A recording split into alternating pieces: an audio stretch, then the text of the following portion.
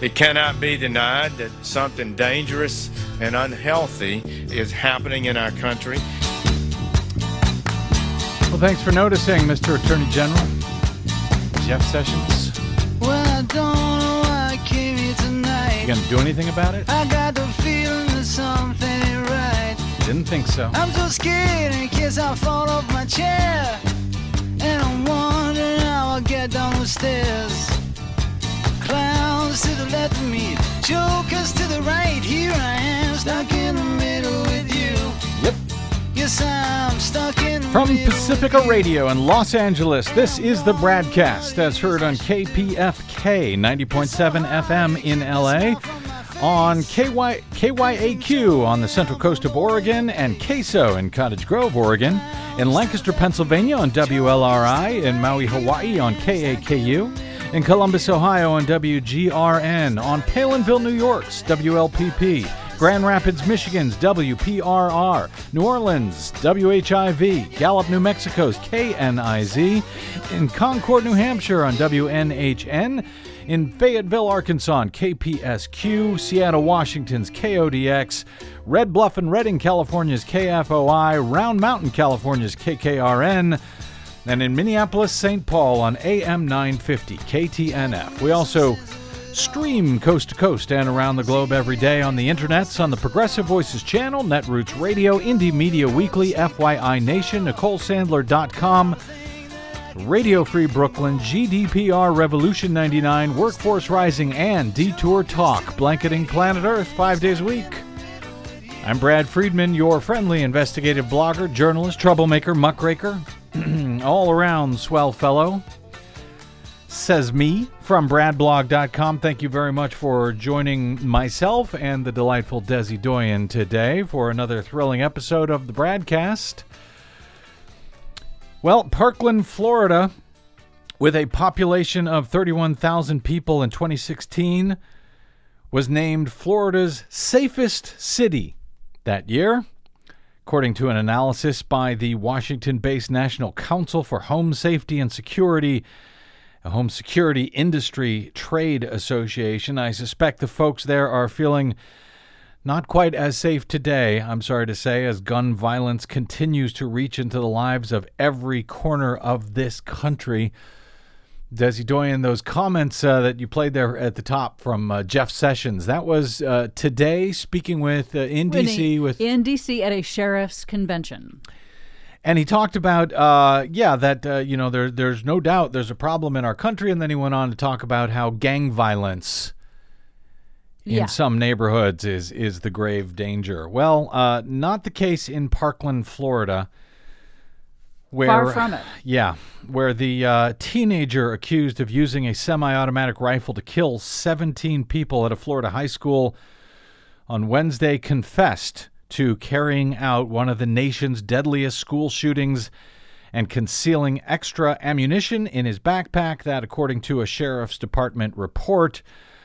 The report from the Broward County Sheriff's Office, according to AP just minutes ago, says Nicholas Cruz told investigators that he shot the students in the hallways and on the grounds of Marjorie Stoneman Douglas High School. Cruz told officers that he had brought more loaded magazines to the school and kept them hidden in his backpack until he got on campus. Meanwhile, students were struggling on Thursday to describe the violence that ripped through their classrooms on an ordinary day just before classes were to be dismissed. Katarina Linden, for example, is a 16-year-old sophomore. She said she was in an advanced math class on Wednesday when the gunfire began. He shot the girl right next to me, she said, adding that when she was finally able to leave the classroom, the air was foggy with gun smoke. She said, I stepped on so many shell casings.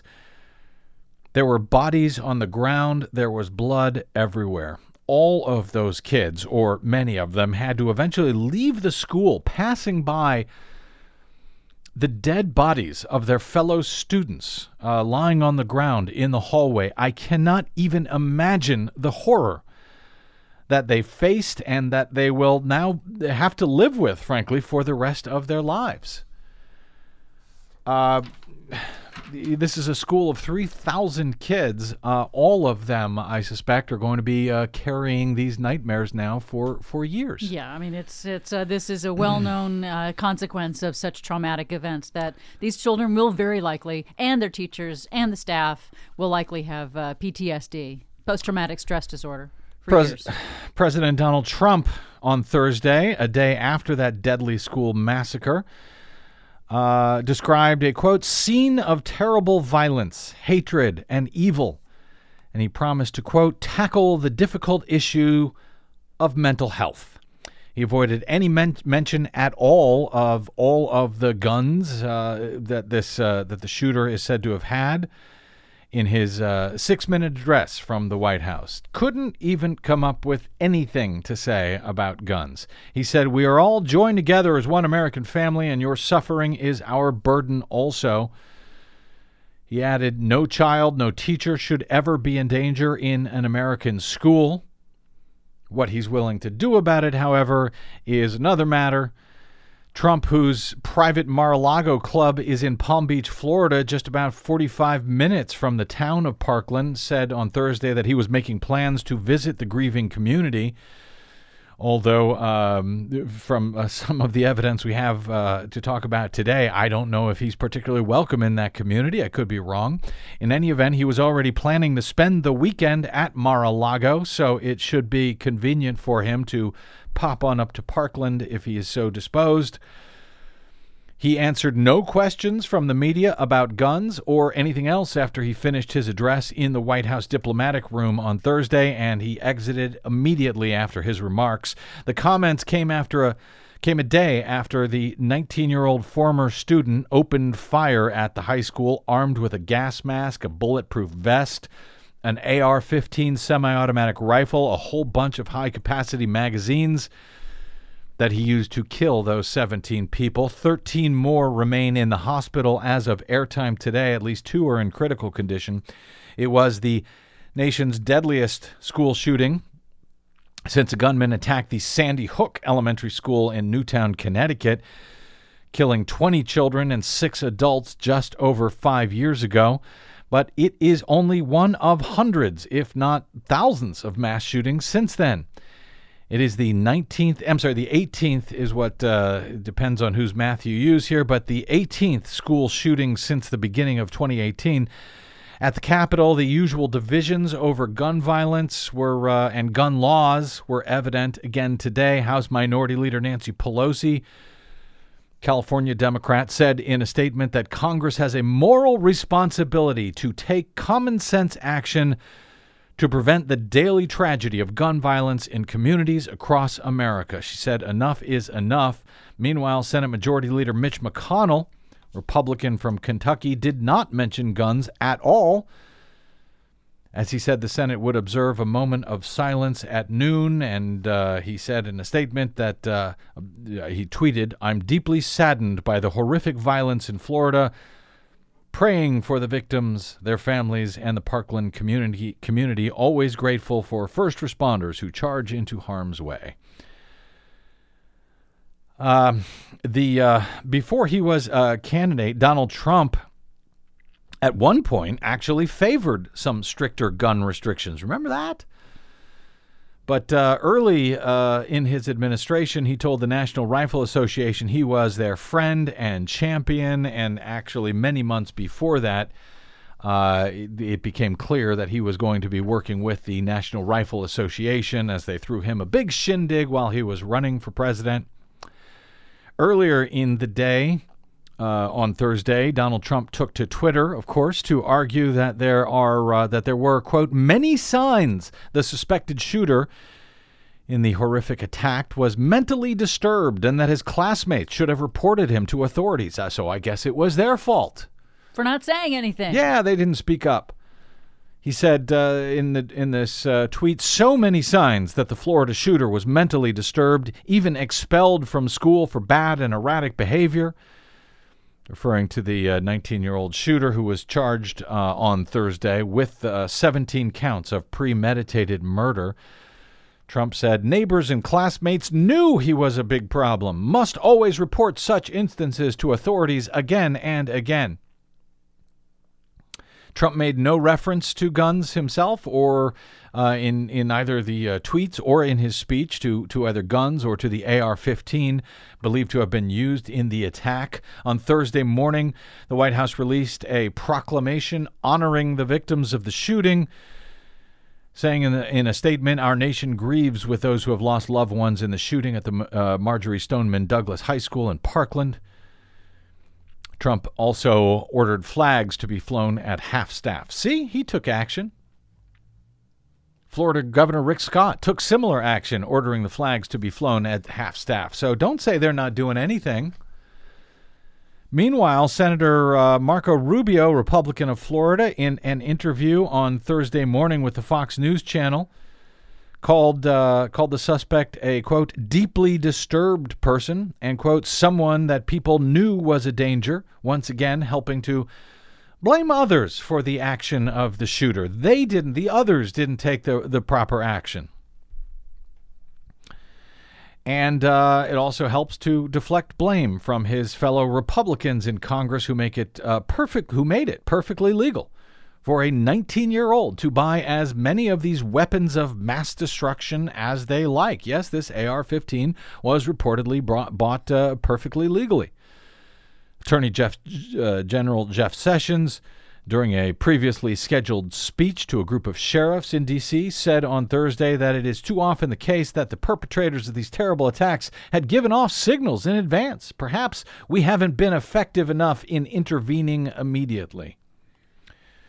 Trump has previously blamed mass shootings on mental health issues. In November, he said the mass shooting at a church in Sutherland Springs, Texas, quote, isn't a guns situation, but instead, quote, a mental health problem at the highest level.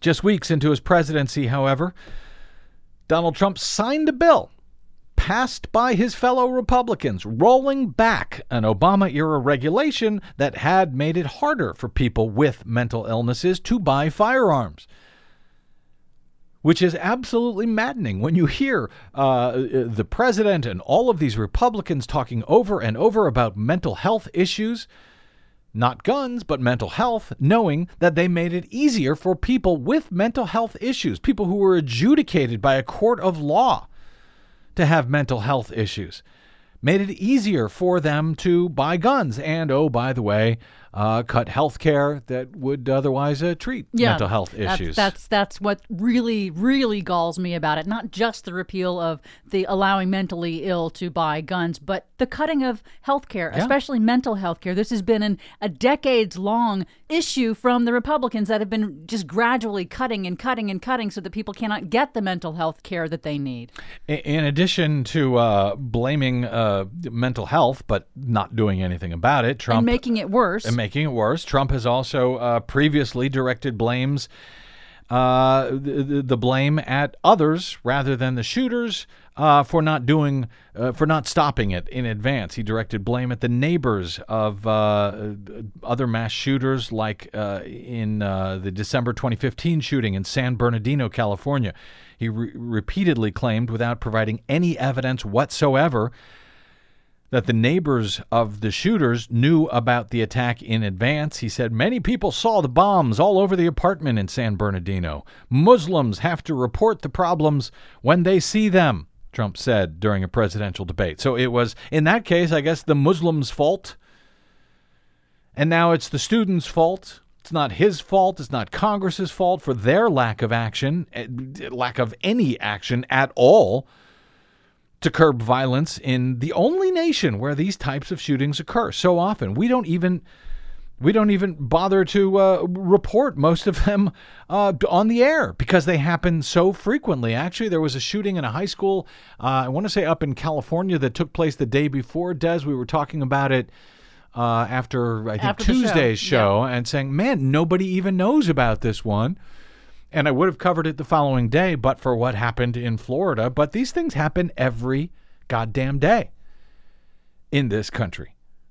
So much so that, unless it's an absolutely massive shooting or at least if we don't know the motive of the shooters, when it's a domestic violence, we don't cover it. When it's gang violence, we don't cover it. When it's just a guy who, walks into a workplace violence issue. Workplace violence, yeah, no big deal. They barely register, if at all.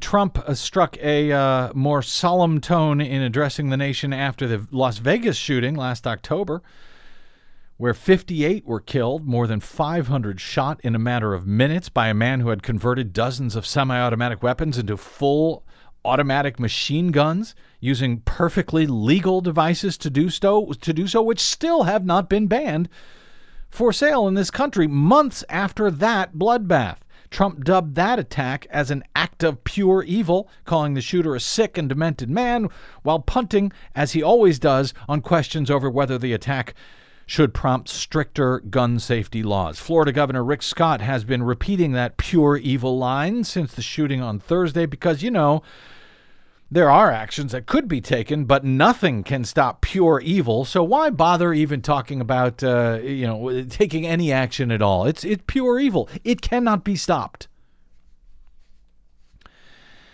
AP reports today that the suspected 19-year-old shooter, Nicholas Cruz, had been recently orphaned. Cruz had legally purchased that AR-15 said to have been used in the attack about a year ago. Law enforcement officials told the AP federal law allows people 18 and older to legally purchase long guns, including this kind of assault weapon. You can't buy a beer, but you can buy assault weapons. You can join the military and go off and fight in wars, but you can't buy a beer. Authorities offered no immediate details about a possible motive, except to say that Cruz had been kicked out of the high school. Students who knew him described him as a volatile teenager whose strange behavior caused others to end friendships with him. That, of course, is not the same as mental illness. There's a lot of troubled, volatile teenagers. Cruz's mother, Linda Cruz, died of pneumonia on November 1. Of just last year. Neighbors, friends, and family members talked about that. According to the Sun Sentinel, Cruz and her husband, who had died of a heart attack several years ago, had adopted Nicholas and his biological brother after the couple moved from Long Island in New York to Broward County. Cruz asked to move in with a friend's family in Northwest Broward. That family agreed, and Cruz moved in around Thanksgiving. According to the family's lawyer, they knew that Cruz owned the AR-15 legally, but made him keep it locked up in a cabinet, though he had the key. Attorney Jim Lewis told the AP that the family is cooperating with authorities and had no idea that he was planning the shooting. He seemed like, quote, just a mildly troubled kid who'd lost his mom during the 3 months that they lived together. Respectful and quiet, they said, but also sad because his mother had died, according to their attorney. They had no indication that anything severe like this was wrong. He totally kept this from everybody. So I'm not exactly clear what it is that Donald Trump and Marco Rubio and Rick Scott, the governor, Jeff Sessions, what they are suggesting people were supposed to have done. Had they gone to authorities and had the authorities stopped by and visited him and found out he had this gun, well, he had the gun perfectly legally. He hadn't been adjudicated as having some sort of mental illness, so they would have said, okay, careful with that gun, kid. Photos posted in an Instagram account linked to Cruz showed a half dozen weapons displayed on a mattress and a box full of ammunition. Victoria Olvera, 17-year-old junior at the school, said that Cruz was expelled last year because he got into a fight with his ex-girlfriend. With his ex-girlfriend's new boyfriend. Again, not a sign of mental illness, a sign of being an 18 or 19-year-old kid. Signing the measure last year, just months into office, to make it easier for those judged by the courts to be mentally ill wasn't the only thing that Donald Trump did to undermine his own claims at supposed solutions to the nation's out-of-control gun epidemic. Reporter Sarah Kendzior notes that over 2017, the Trump administration cut funding to research violent white supremacists and eliminated community programs aimed at stopping them. Well, she notes that yesterday's school shooter was now reportedly said to have been trained by white supremacists. According to the Anti-Defamation League today, a spokesman for the white supremacist group Republic of Florida, or ROF, told the Anti-Defamation League on Thursday that Cruz was associated with his group after self-described ROF members claimed on the discussion forum 4chan that Cruz had also been a member of the group. The Anti-Defamation League called the ROF hotline, spoke with an ROF member who identified himself as Jordan Jareb. He's believed to be the leader of ROF. Jareb said that Cruz was associated with them. He was brought up by another member. Jareb added that Cruz had participated in one or more ROF training exercises in the Tallahassee area, carpooling with other ROF members from South Florida. The ROF has members in North and South Florida. It is a white supremacist group that borrows military concepts from the anti-government extremist militia movement, which is not itself a white supremacist movement, the ADL notes. ROF describes itself as a white civil rights organization fighting for white identitarian politics and seeks to create a, quote, white ethno-state in Florida. Jareb added that the group had not ordered or wanted Cruz to do anything like the school shooting, though apparently they were happy to train him for such an event. If Cruz's role is confirmed, the ADL notes, and other groups, AP, in fact, has now talked to the group as well, who has confirmed that Cruz was involved with them. The Parkland school shooting would be the second school shooting by a white supremacist in the past 2 months.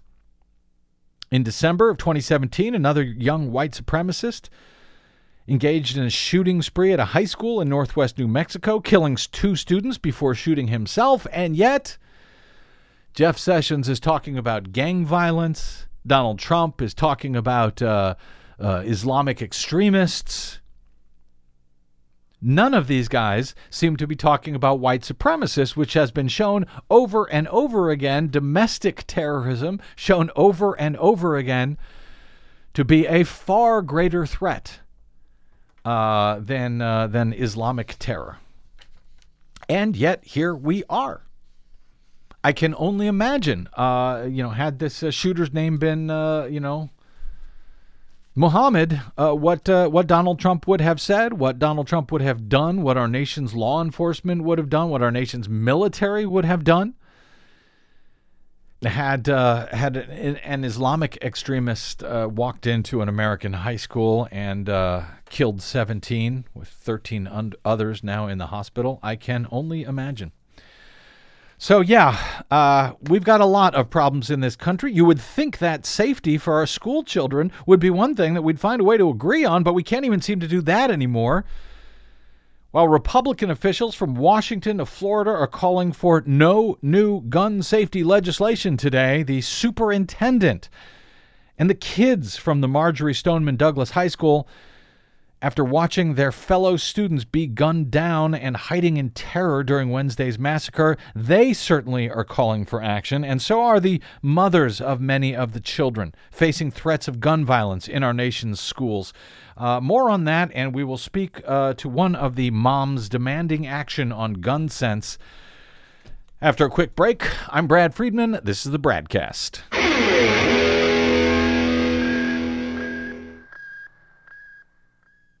Hey, this is Brad. We really need your support now more than ever. This is not a drill. It never was. Please consider a donation to our work here on the BradCast by stopping by bradblog.com/donate to help out however you can. That's bradblog.com/donate. From Desi Doyen and myself, thank you.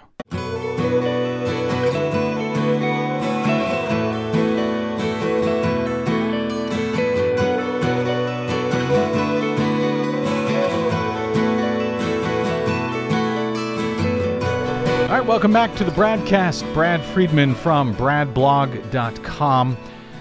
Two of the NRA's strongest allies in Florida, Governor Rick Scott and Attorney General Pam Bondi, stood next to Broward County School Superintendent Robert Runcie during a press conference on Thursday, as Runcie delivered a powerful message from students to lawmakers about gun violence. The Broward County School Superintendent spoke at a press conference to give updates on the bloody massacre at the Marjorie Stoneman Douglas High School in Parkland, Florida on Wednesday.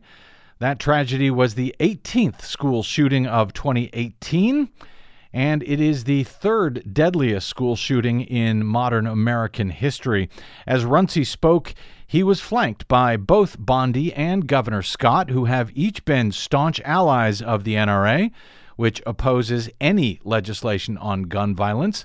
Despite that, Runcie was loud and clear in his message. Every minute of the day is focusing on how we can support our families, our students, and our staff as we work through this horrific situation. I will tell you that students have been reaching out to me, reaching out to staff, probably board members and others, saying that now is the time for this country to have a real conversation on sensible gun control laws in this country. So our students are asking for that conversation. And I hope we can get it done in this generation, but if we don't, they will. That was Superintendent of the Broward County School District in Florida, Robert Runcie. The NRA, Bondi, Attorney General Bondi, and Governor Scott's benefactors, for their part, have long opposed the justice that students are now demanding. According to Runcie, the group has spent tens of millions in each American election cycle in recent years to support mostly Republicans like Bondi, like Scott, like the President of the United States, like the Republican Majority Leader Mitch McConnell and the Republican House Speaker Paul Ryan, not to mention Florida's Republican U.S. Senator Marco Rubio, who joined the chorus with Donald Trump and Rick Scott today to discourage new gun safety laws to try and help prevent massacres like the one in Parkland, Florida on Wednesday. Speaking on the Senate floor today, Rubio said the problem with proposals to require universal background checks for gun purchases or to limit or ban the sale of high-capacity ammunition magazines or to ban the sale of semi-automatic military-style assault rifles, or even the inexpensive devices that turn those weapons into fully automatic machine guns, like the type used to kill 58 and wound 500 others during a concert on the Las Vegas Strip just late last year. The problem with those proposals, Senator Rubio said, was that they, quote, would not have prevented not just yesterday's tragedy, but any of those in recent history. Following the Pulse nightclub shooting in Orlando, Florida, where 49 were killed and 58 others were wounded in that 2016 mass shooting, Rubio made similar comments, telling the BBC at the time that tougher gun regulations would not have prevented the attack. Rubio, by way of coincidence, has received some $3.3 million from the National Rifle Association, according to the New York Times, as of October 2017. It was an excellent investment by the group, it seems. That group has worked very hard over the years to enable terrorists, both foreign and domestic, to carry out their bloodbaths with minimal interference. Rubio, along with Governor Scott and Attorney General Bondi, have been more than willing to help the extremist organization at every opportunity. Bondi used her position to put the weight of the entire state of Florida behind the NRA attempt to overturn federal law and put more guns into the hands of 18 to 20-year-olds. The suspected shooter at Stoneman Douglas High is 19 years old and purchased his AR-15 legally, according to Florida law enforcement officials. Governor Scott has been an even bigger champion of the organization. Share Blue's Oliver Willis notes that the NRA has showered him with praise, proudly declaring in 2014 that Governor Scott has now signed more pro-gun bills into law in one term than any other governor in Florida history. When Scott ran for re-election, the NRA endorsed him, noted he had an A-plus rating, which it describes as the highest possible rating and is reserved for elected officials with an excellent public record on critical NRA issues. They hailed Scott's support of Florida's Stand Your Ground law, which allows civilians to use deadly force in situations where they simply perceive of a threat, whether it's real or not. That was most infamously invoked in the murder of Trayvon Martin, who was gunned down on in his own neighborhood in Florida when he was just 17. Willis observes that multiple studies have found that law, Stand Your Ground laws, have led to more, not less, gun deaths. The NRA has powerful allies, however, from the White House to Congress to the state government of Florida. But individuals like Superintendent Runcie see the carnage wrought in American communities as a result of the NRA's stance on guns. And unlike Scott and Bondi, stand instead, Runcie does, with the children who demand justice for their fallen friends. One of those children, David Hogg, a student survivor of Wednesday's massacre at Douglas High School, demanded as much in remarks on CNN earlier today. What we really need is action, because we can say, yes, we're going to do all these things, thoughts and prayers. What we need more than that is action. Please, this is the 18th one this year. That's unacceptable. We're children. You guys are the adults. You need to take some action and play a role. Work together, come over your politics, and get something done.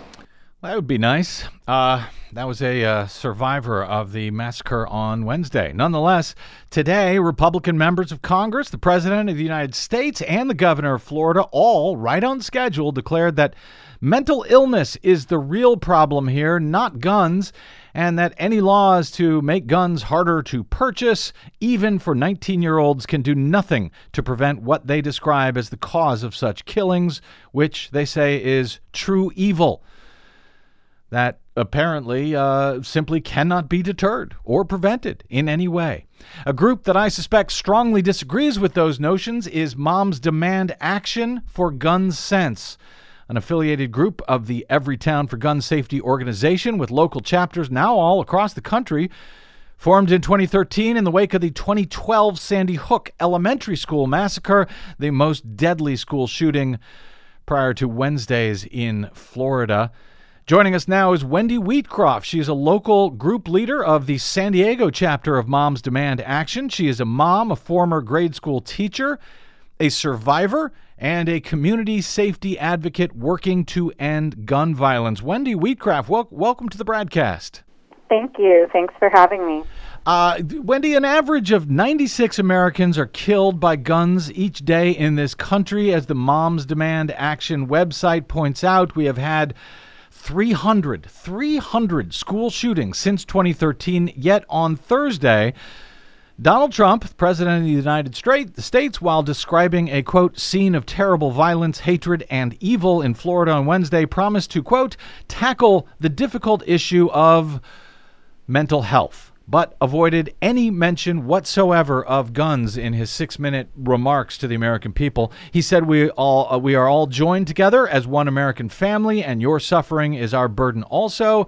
He added that no child, no teacher should ever be in danger in an American school.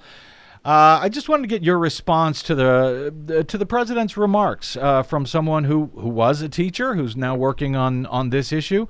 Your remarks to the president's comments from the White House on Thursday morning. Well, those are typical NRA talking points. And the fact that President Trump is in the pocket of the NRA highlights why he is saying the things that he says. He is their puppet, and he has been put in that office to fulfill all their needs and wants, which involve having guns everywhere all the time in this country. I want to talk a little bit more about that and the tactics that the NRA uses and how gun safety advocates might learn from that. But Wendy, I was struck in the wake of the news reporting on the massacre in Florida as to how many students reported that they were texting their mothers while hiding for safety as the shooting broke out. I immediately thought of Moms Demand Action when I saw that. How did you come to be a part of this group? Well, through my own experiences as a teacher and a mom and being in real lockdowns in my own classroom, surrounded by actual gun violence in the neighborhood where I taught, I just got to the point where I had had enough, and I needed to speak out about this problem and do something about it. You know, in addition to the 96 people that die every day, this is about 23 children being shot every single day, and about 8 of them die every day. And beyond the fatalities and injuries, there's an estimated 3 million American children each year that witness shootings. And this causes significant mental trauma and damage to young children's brains that are still developing. And it increases the likelihood of future involvement in violent crime when they're experiencing these in their environment. I got to say, you mentioned you experienced several lockdowns as a teacher. When I was growing up, we didn't have lockdowns. We didn't have lockdown drills. What happened in those lockdowns that you were in? Was that something that the schools were preparing for at the time that you were teaching, or did these sort of come out of the blue at the time? So I've been teaching for quite a long time, 17 years in fact. And when I started teaching, we did not have lockdown drills at all. And I remember the very first time we had one, and I thought, what is this all about? Why are we doing this? We weren't told what it was for. We were given no warning, and it was all very vague. And then we started to actually have real lockdowns where gunmen were passing through the campus or nearby in the neighborhood, and Newtown happened. And I thought, oh my God, you know, this probably isn't just happening in my school. It's likely happening in other schools, and no one is talking about it. And it became incredibly urgent for me to talk about this and to share our experiences, because the shootings like the one that happened in Florida are the ones that make the news. We don't hear about the near misses that happen in our schools almost every single day.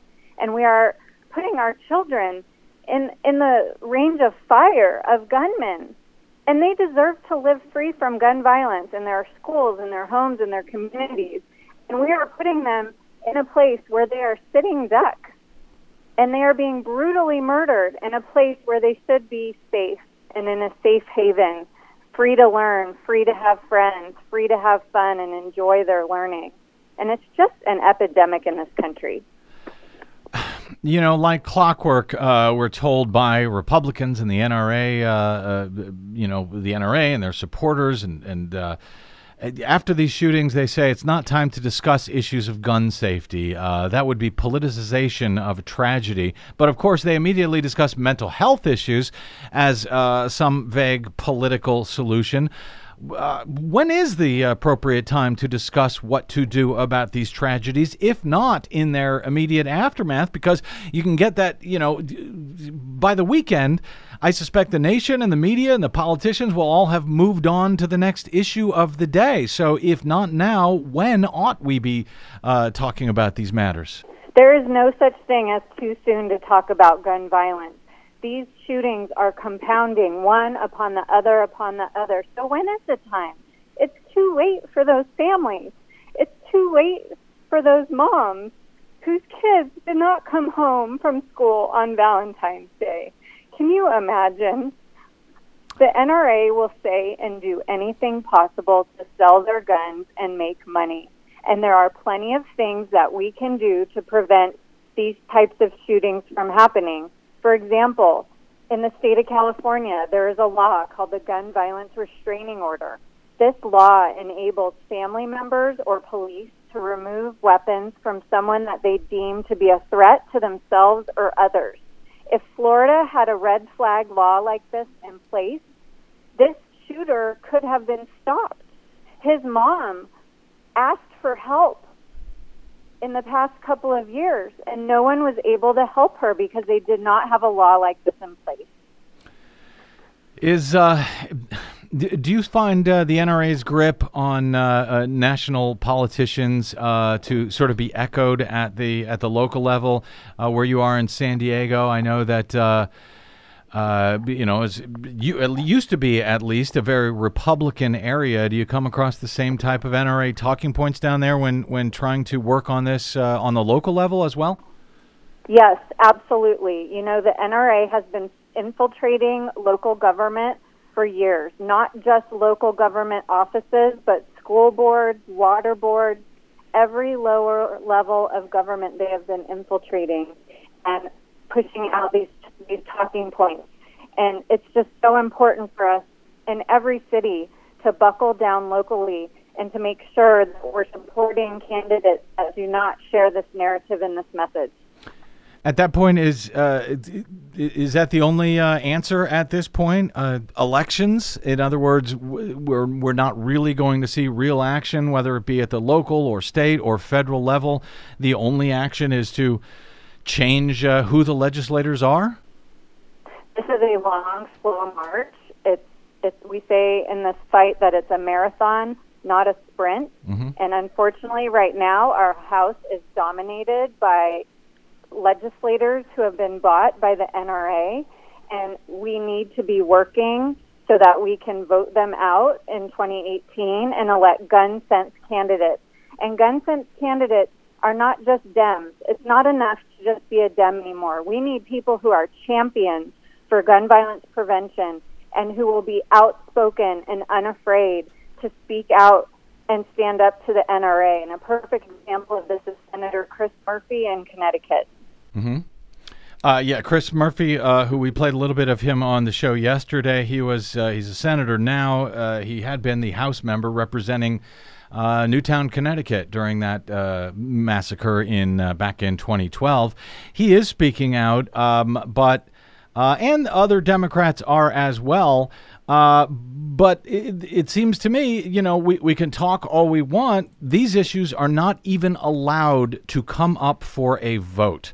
I have seen it said that the NRA's power per se doesn't lie with their money that they give to candidates, and it gives tens of millions to largely Republican candidates each year, but it's the voters. It's the NRA's voters and supporters. Now, because your group has a fair amount of money as well, not as much as the NRA, but why do the NRA supporters seem easier to motivate to the polls than gun safety advocates?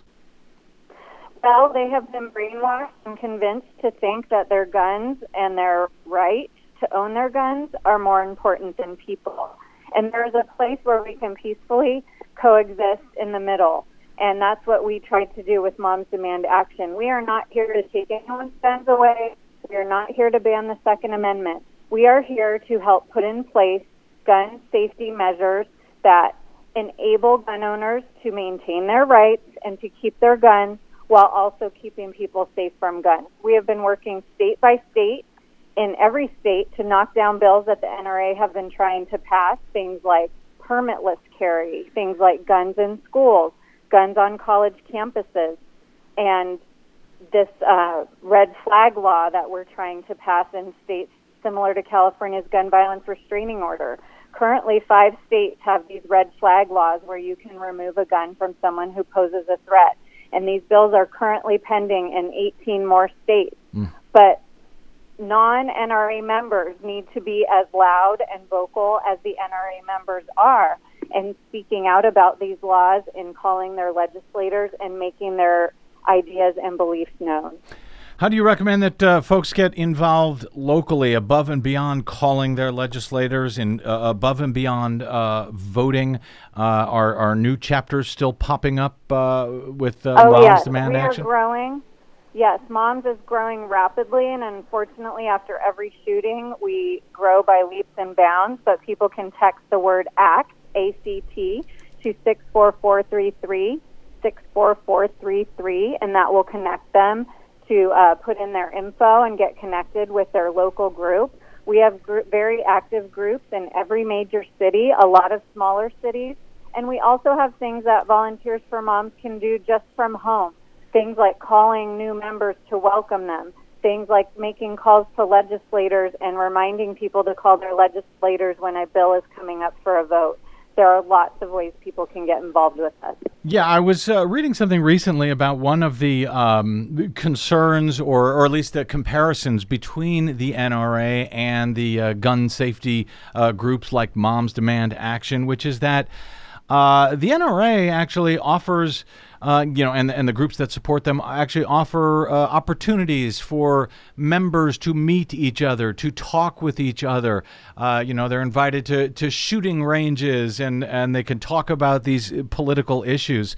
Are there similar opportunities on the gun safety side for people to get together like that? And should there be more? Most definitely. Yeah. Yes, most definitely. And I can tell you, speaking for my group and speaking for most of the groups in California, we all have monthly meetings where we get together and we talk shop. But we also have a lot of gatherings where we get together socially. We have play dates with our kids. And, we're not just moms. We have dads who are members. We have grandparents. We have people who don't even have children who are members. Moms is for everyone.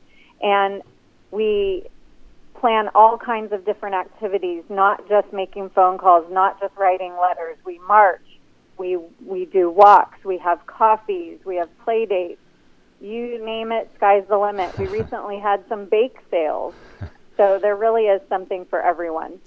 Wendy Wheatcroft, I want to thank you for your work, because I know you actually, I think, left being a teacher to pick up this effort.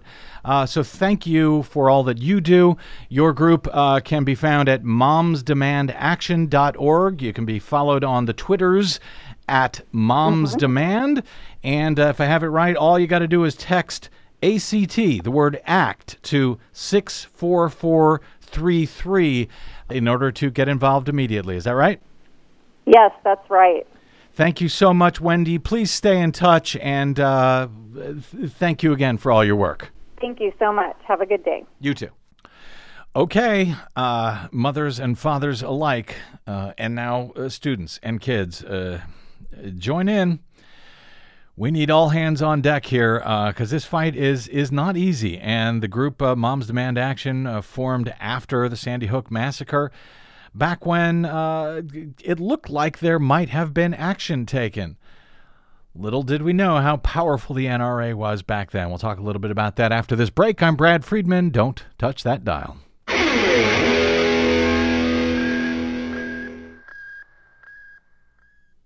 Hi, this is Desi Doyen from the Green News Report and the BradCast. What the public hears on the public airwaves matters. At the BradCast, we do our best to bring you accurate news and analysis on the issues that actually matter, and we do it all independently, without corporate or political influence. But we can't do it without you, now more than ever. Please help us stay on your public airwaves by going to bradblog.com/donate to help keep us going. That's bradblog.com/donate. And thanks.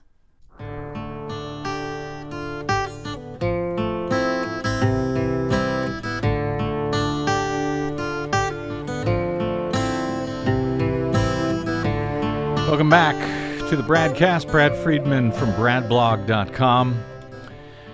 Former President Barack Obama, remember him? He tweeted as well this morning in response to all of this, saying, we are grieving with Parkland, but we are not powerless. Caring for our kids is our first job, and until we can honestly say that we are doing enough to keep them safe from harm, including long overdue common sense gun safety laws that most Americans want, then we have to change. By way of contrast with Donald Trump blaming people, blaming others, and saying nothing about the guns that killed, so many in Parkland, Florida on Friday, but so many every day across this country. Father of one of the Douglas High School students, a man by the name of Sergio Rosenblatt, is demanding that politicians stop taking blood money from the National Rifle Association, from the NRA. Here was Rosenblatt's comments late last night on MSNBC. I was watching every face, and at the same time, I was watching, again, the children. That's an image I'll never forget. Those kids, it's burned into my conscience now. The faces of terror. I wish, and I told somebody, I wish he would film these kids and then show it to the politicians with their speeches, their empty speeches. I'm tired of praying. I'm tired of, let's not talk, think about the families. I'm tired. Another AR-15. I'm tired. America, you're killing your kids. What are we going to do about this? What's wrong with us? What do you think we should do about it? First, stop accepting blood money. What's the difference between why are we accepting money from the NRA? Politicians, grow a spine. Think of your kids.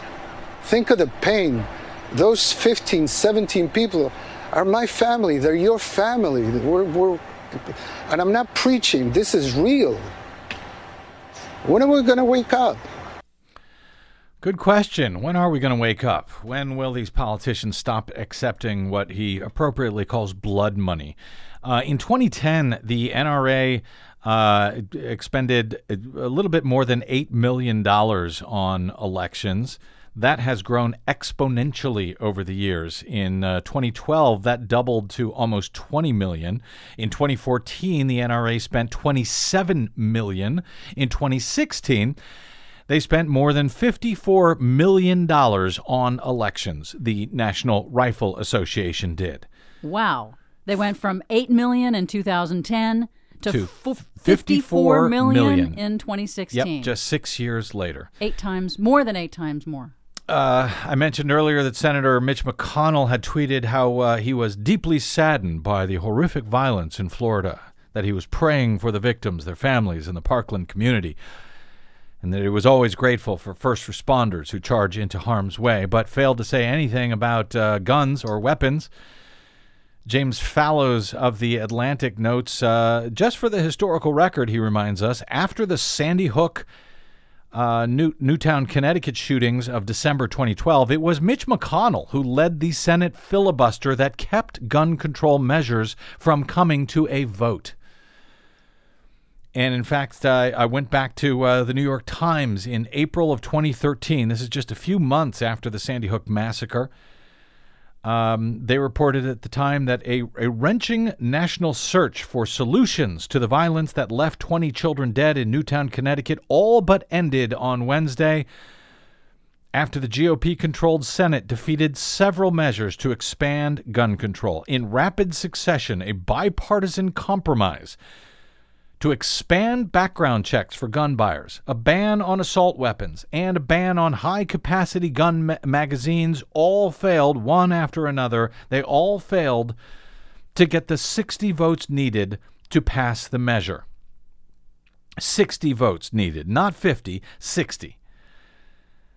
Sitting in the Senate gallery with other survivors of recent mass shootings at the time and their families, Lori Haas, whose daughter was shot at Virginia Tech, and Patricia Maish, a survivor of the mass shooting in Arizona, shouted together, "Shame on you." President Obama, speaking at the White House after that vote, echoed that cry, calling that day back in April of 2013 a pretty shameful day for Washington.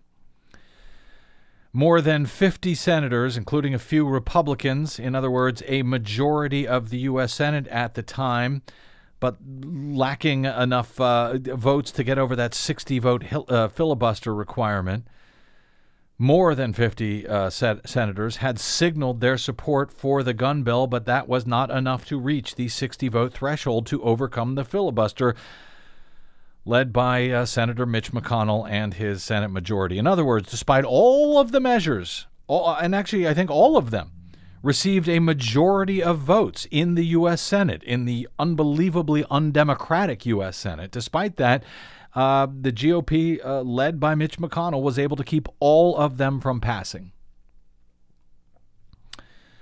The national right, and by passing, that means getting 60 votes, not 50, 60.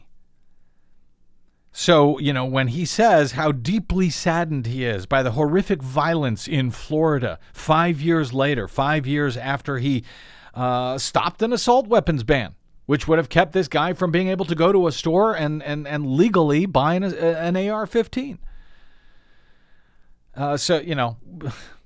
Sorry, Mitch McConnell, not buying it. But I'm hoping you're enjoying that money you receive every year from the NRA. The National Rifle Association mobilized members to blanket the Senate with phone calls back in 2013 on the day of this series of votes. Blanket them with phone calls, emails, and letters, the New York Times reported. The group also spent $500,000 on that day alone on an advertising campaign criticizing, quote, Obama's gun ban.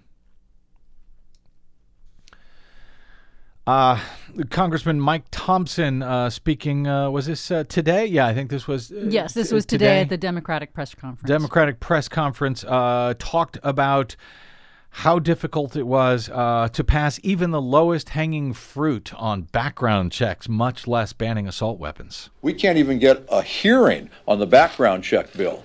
So the idea that we'd be able to do something on assault weapons is it goes beyond a heavy lift. I'm a gun owner. I support the Second Amendment.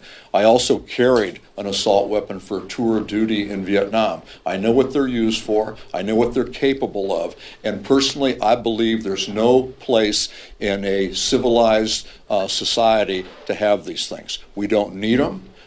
We know the damage that they've done, and if you go back, if you go to Sandy Hook, if you go now to Florida, if you go to any of the mass shootings that we've seen, Las Vegas, it is in fact the weapon of choice, and it's the weapon of choice because it was designed to be able to bring pure hell and fury to anyone it's used against. And yet, the Congress is not even able to ban a device that makes those already unbelievably deadly weapons even more so, that turns them into fully automatic machine guns. Even that, apparently, is off the table. For Republicans. And unfortunately, for Americans. Yes. So I ain't got no solution to this. It seems like the solution, as Wendy Wheatcroft was saying, comes back once again to elections, like everything else. Comes back to elections.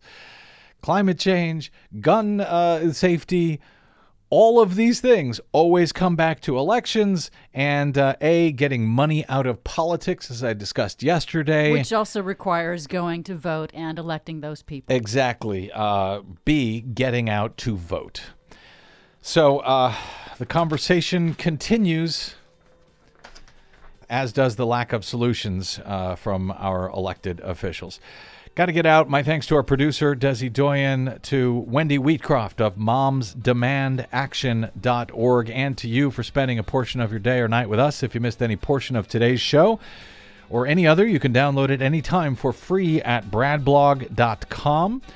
My thanks to those of you who have stopped by bradblog.com/donate to help support the work that we do here every day over your public airwaves. Your support is the only thing that keeps us going. So if you haven't stopped by bradblog.com/donate, please consider doing so soon.